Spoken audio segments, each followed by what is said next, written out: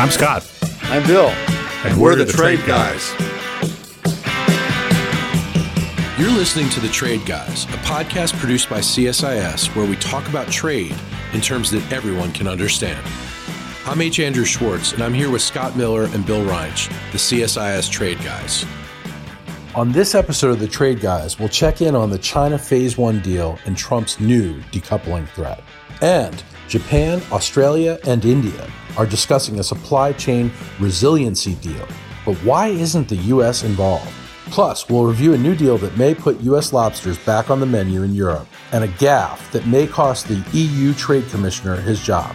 Stay tuned for all that and much, much more on this episode of The Trade Guys. Gentlemen, as we start The Trade Guys today, where else would we start but China? Yes, I think it's where we ended the last episode. Yeah, I said same bat time, same bat channel. Good call. It's a perennial topic, but there is actually a little news this week. Last week, we closed with some handicapping of whether the Phase 1 deal was between the United States and China would be fulfilled. I think Bill and I both agreed that there would be some room to maneuver and that there would be no claim of failure, at least, or no admission of failure. But it looks like it's better than that at this point, that there has been a reaffirmation by the USTR and his counterpart.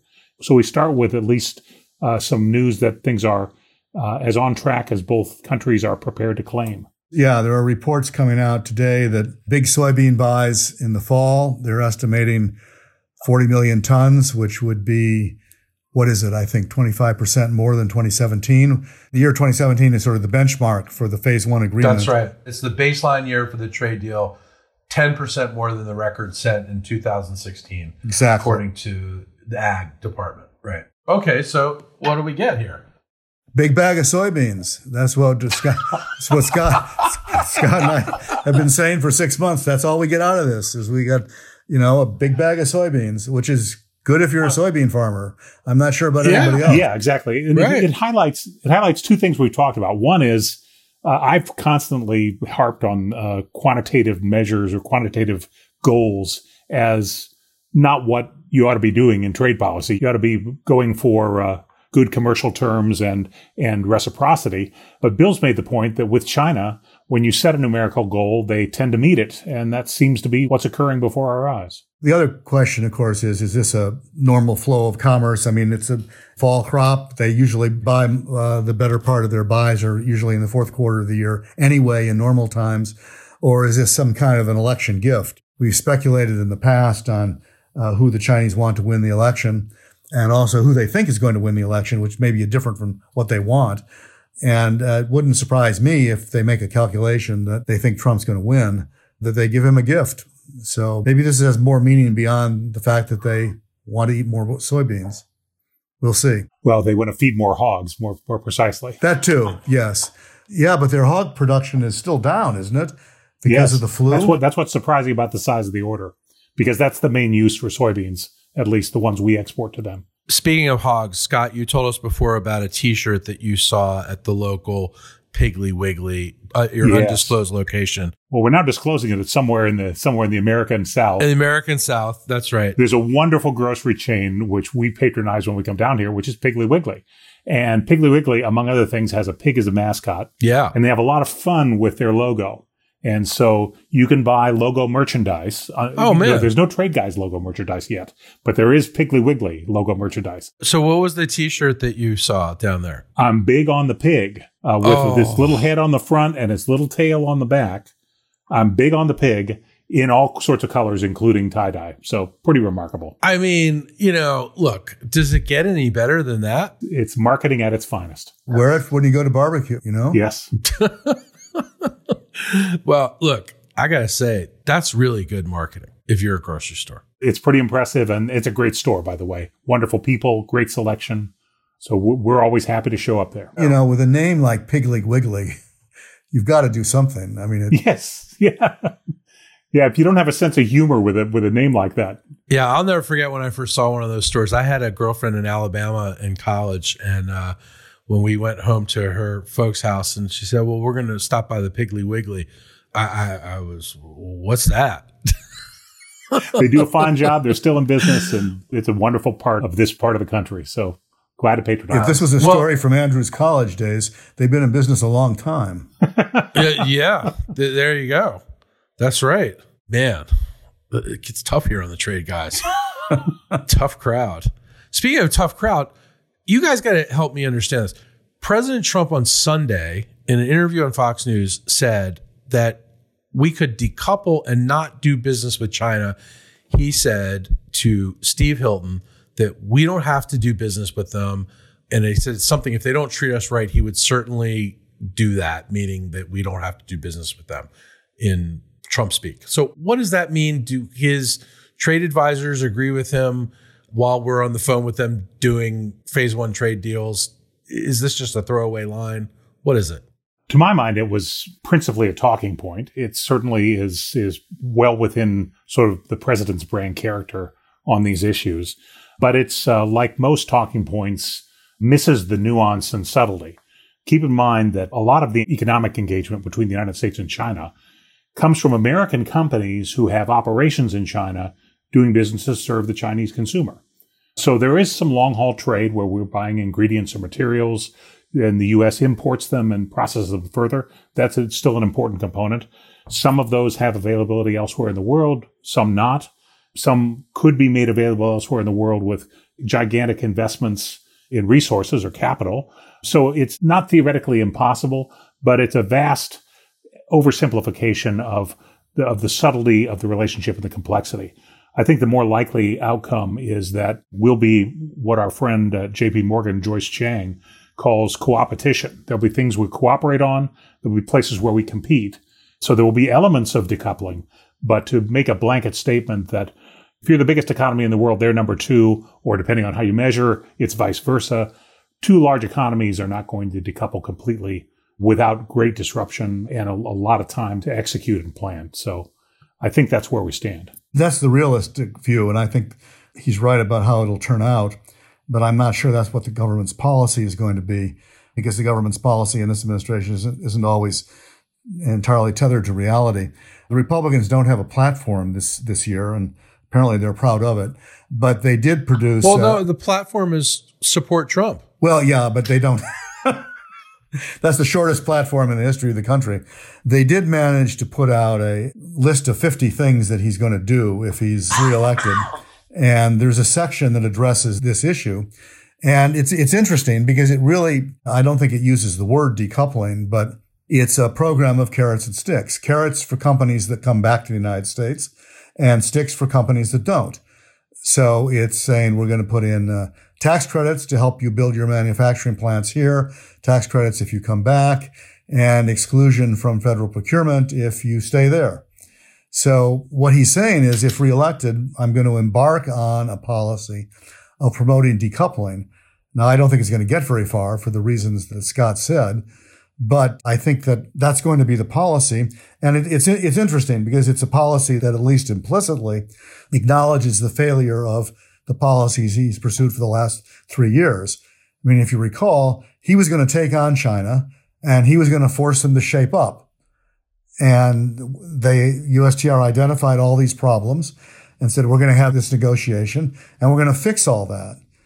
And what we just got done talking about is what he's ended up with is a big bag of soybeans and all those problems postponed to phase 2, which has more or less disappeared. And if you look at what passes for their platform, there isn't any talk there about phase 2. What they're talking about is decoupling. So essentially they're admitting, which I think is actually realistic, the Chinese are not going to do what Trump wants. And his response to that is to say, all right, we're going to separate, which I think is not likely to be as successful a strategy as he thinks, exactly for the reasons Scott said. Well, is he more likely to continue to blast and threaten China, or what's the best strategy going forward? Well, look, I think at least during the remainder of the presidential campaign, you have two meta themes, and you've seen it play out in the conventions. Meta theme from last week, the Democrats, is it's all Trump's fault. Okay. Now, the contrary meta theme that the Trump campaign has, it's all China's fault. So take your pick. And so that meta theme is going to carry over, and China will remain a target for the president. But I think then what happens, let's presume for a moment that he's reelected. All right. The second term of the Trump administration with regard to China policy won't change a lot in terms of rhetoric. There'll still be pressure on trade. There'll still be pressure on human rights. There'll still be pressure for some acknowledgement of what happened with COVID and what might happen differently for the next pathogen or the next infectious disease that originates in Asia. So some of those things will remain the same. Some trends will remain the same. Keep in mind, there's a global trend away from long-haul globalization toward more regional production networks. That trend will continue, including that trend in North America, where manufacturers and producers want to be close to the consumer. The cost advantages of long-haul globalization are not what they once were. And so there's lots of pressures on that. So I think what you have is no real change in the fundamental orientation of Trump administration policy toward China. But he's put himself in a position now to take credit for some of the underlying things that are probably going to happen anyway and call it a manufacturing renaissance in the United States. And look, the use of incentives to get manufacturers to locate someplace is not unheard of. It's quite popular, particularly on a state and local level here in the United States. So that will continue and will be something that the administration will likely pay closer attention to, rather than, as Bill suggests, some phase 2 deal that they'll disappoint on. Well, should we expect China to make additional concessions to keep Trump happy? Well, I think if they think he's going to win the election, they might do something beforehand, give him a boost, figure it'll make their life a little easier afterwards. But if they think he's going to lose, I don't see them doing anything in the short run. I also don't see them ever doing anything on any of the significant issues that we've identified, the so-called structural issues. You know, we've talked about this. We are asking them to become a market economy, which would undermine the party's control of the state. And they're not going to do that. It doesn't matter who's asking. Biden's not going to have any more success, I don't think, than Trump's going to have. And eventually, you know, whoever wins is going to recognize that and is going to have to adopt a different policy. It looks like Trump may be recognizing it now and is heading towards decoupling. I think what Biden is more likely to do is go back to what we've also discussed before and focus more on how to make us more competitive, recognizing that we're going to have to deal with them in third markets and we're going to have to take them on. And he's going to be much more focused on running faster than he is on decoupling. All right. Well, so we're going to have to talk about China next week, too. So, you know. And the week after and the week after. Regrettably, this will be a continuing topic for the trade guys. So we'll come back to that. But I want to ask you all this. Japan, India, and Australia are seeking a supply chain pact. And this is ostensibly to build stronger supply chains to counter China's dominance in the region. What about this pact, and what does it mean for the U.S.? Well, I find it interesting because Japan was going in that direction anyway. Every one of the advanced industrial democracies is looking at supply chain resilience in a way that they didn't look at it. It wasn't precisely the same problem prior to COVID as it is post-COVID.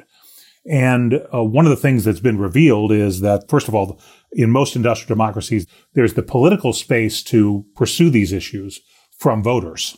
So I think that's positive, because many of the projects that lead to real solutions in supply chain resilience come at a higher cost. But also there's an element here, two elements that I find interesting. One is the notion of China as reliable supplier is under question. So that's a major branding problem for China, and it may affect things or may not. And it depends on how a lot of things play out. So hard to make a prediction at this point. The second element that I find interesting is India being a part of this.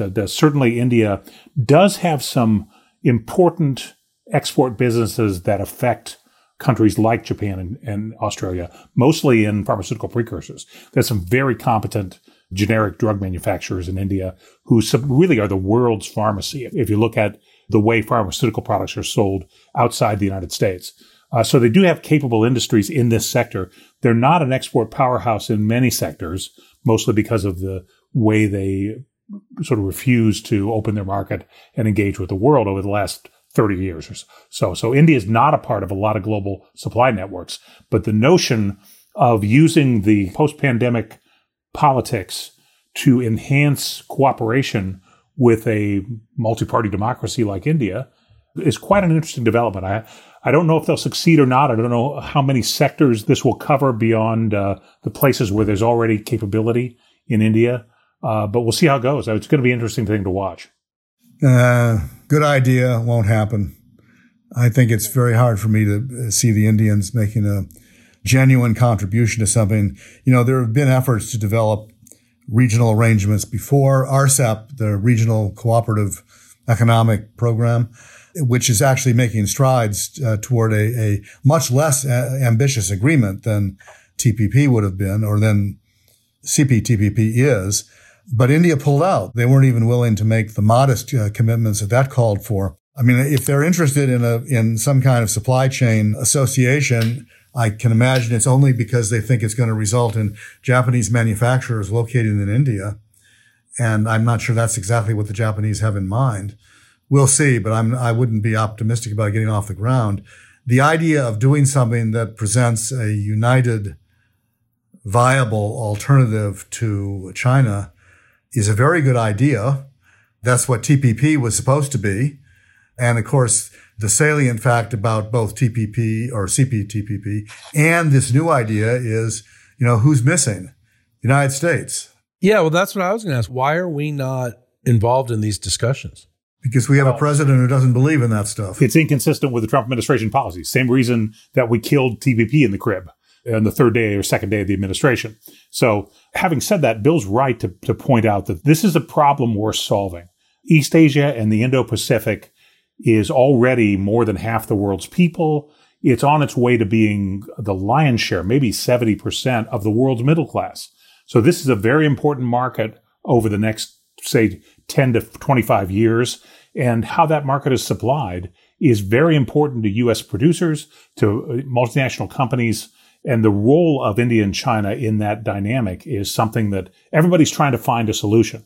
We've got about 6 or 7 partial solutions, from APEC to TPP to RCEP to this initiative. And there are several more as well, different cooperation initiatives.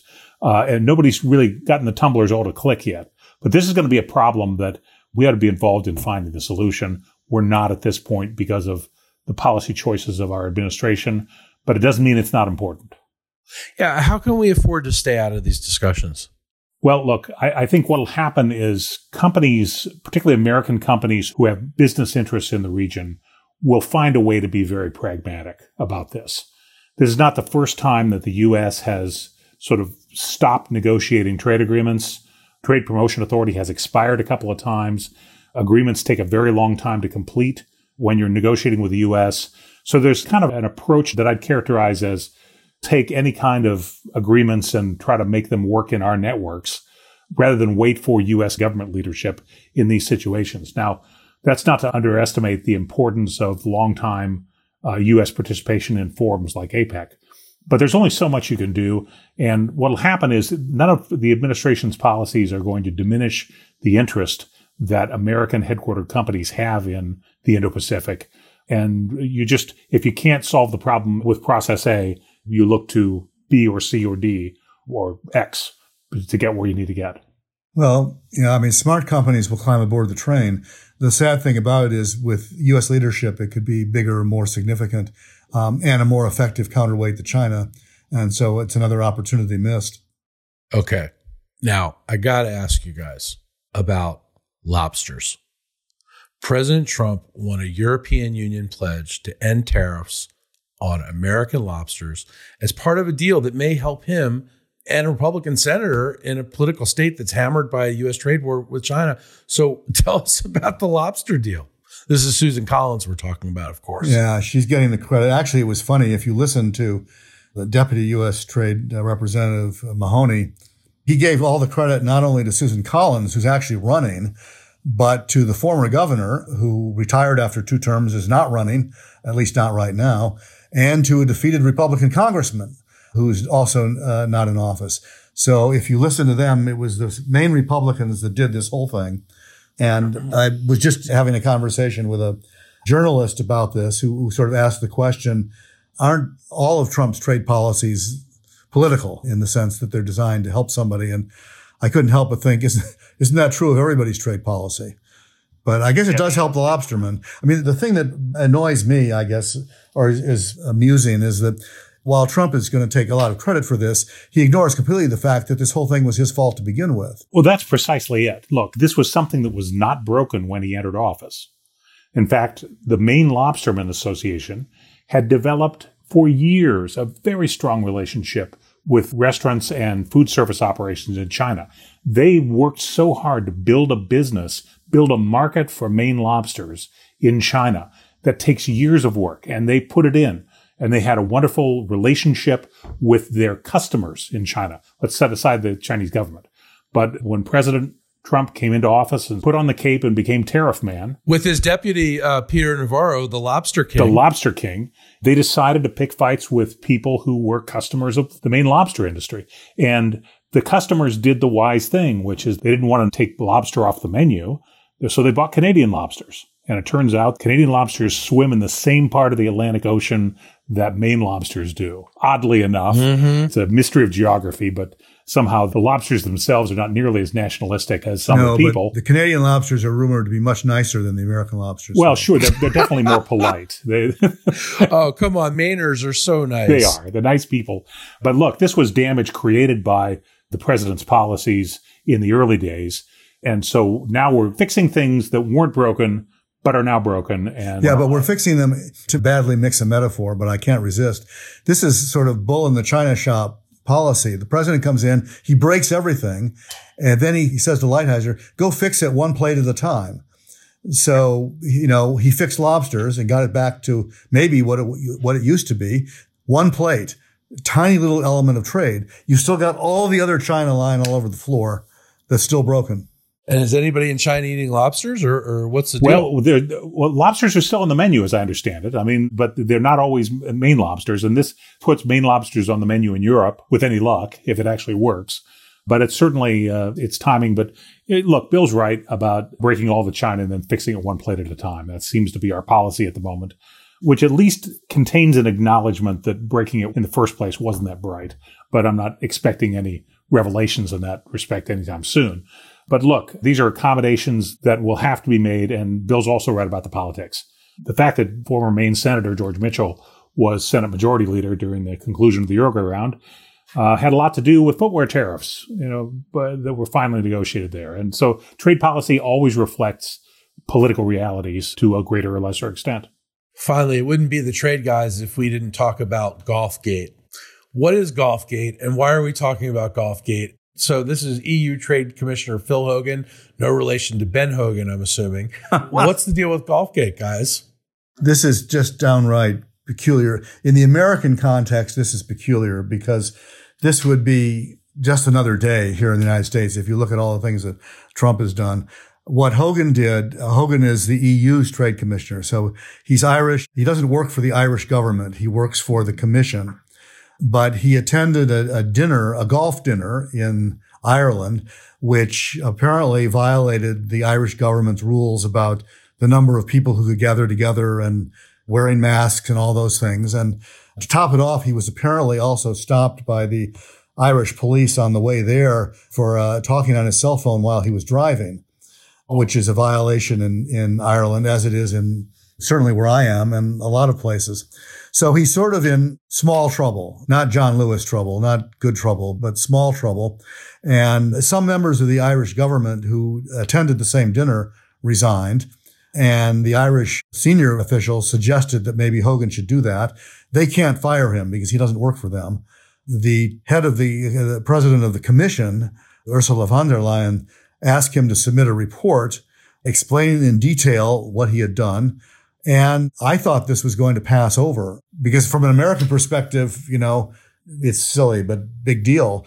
From a European perspective, this is a big deal. And the rumor from European reporters is he's going to resign over this. It's one of these moments where you realize that hypocrisy isn't tolerated everywhere. All right. And I think that it may be a post-COVID response, but I think voters are less tolerant of politicians who set one standard for themselves and another standards for those who are the governed.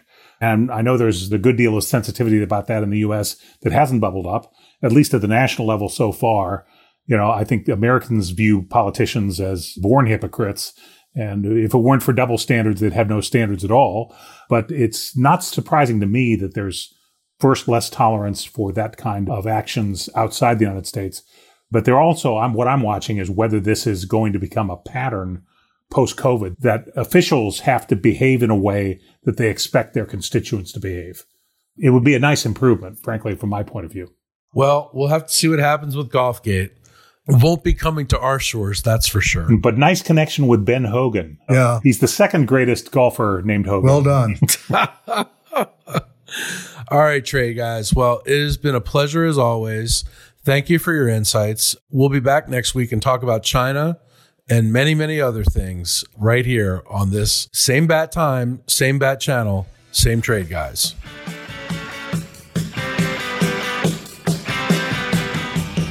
To our listeners, if you have a question for the Trade Guys, write us at tradeguys@csis.org. That's tradeguys@csis.org. We'll read some of your emails and have the Trade Guys react to it.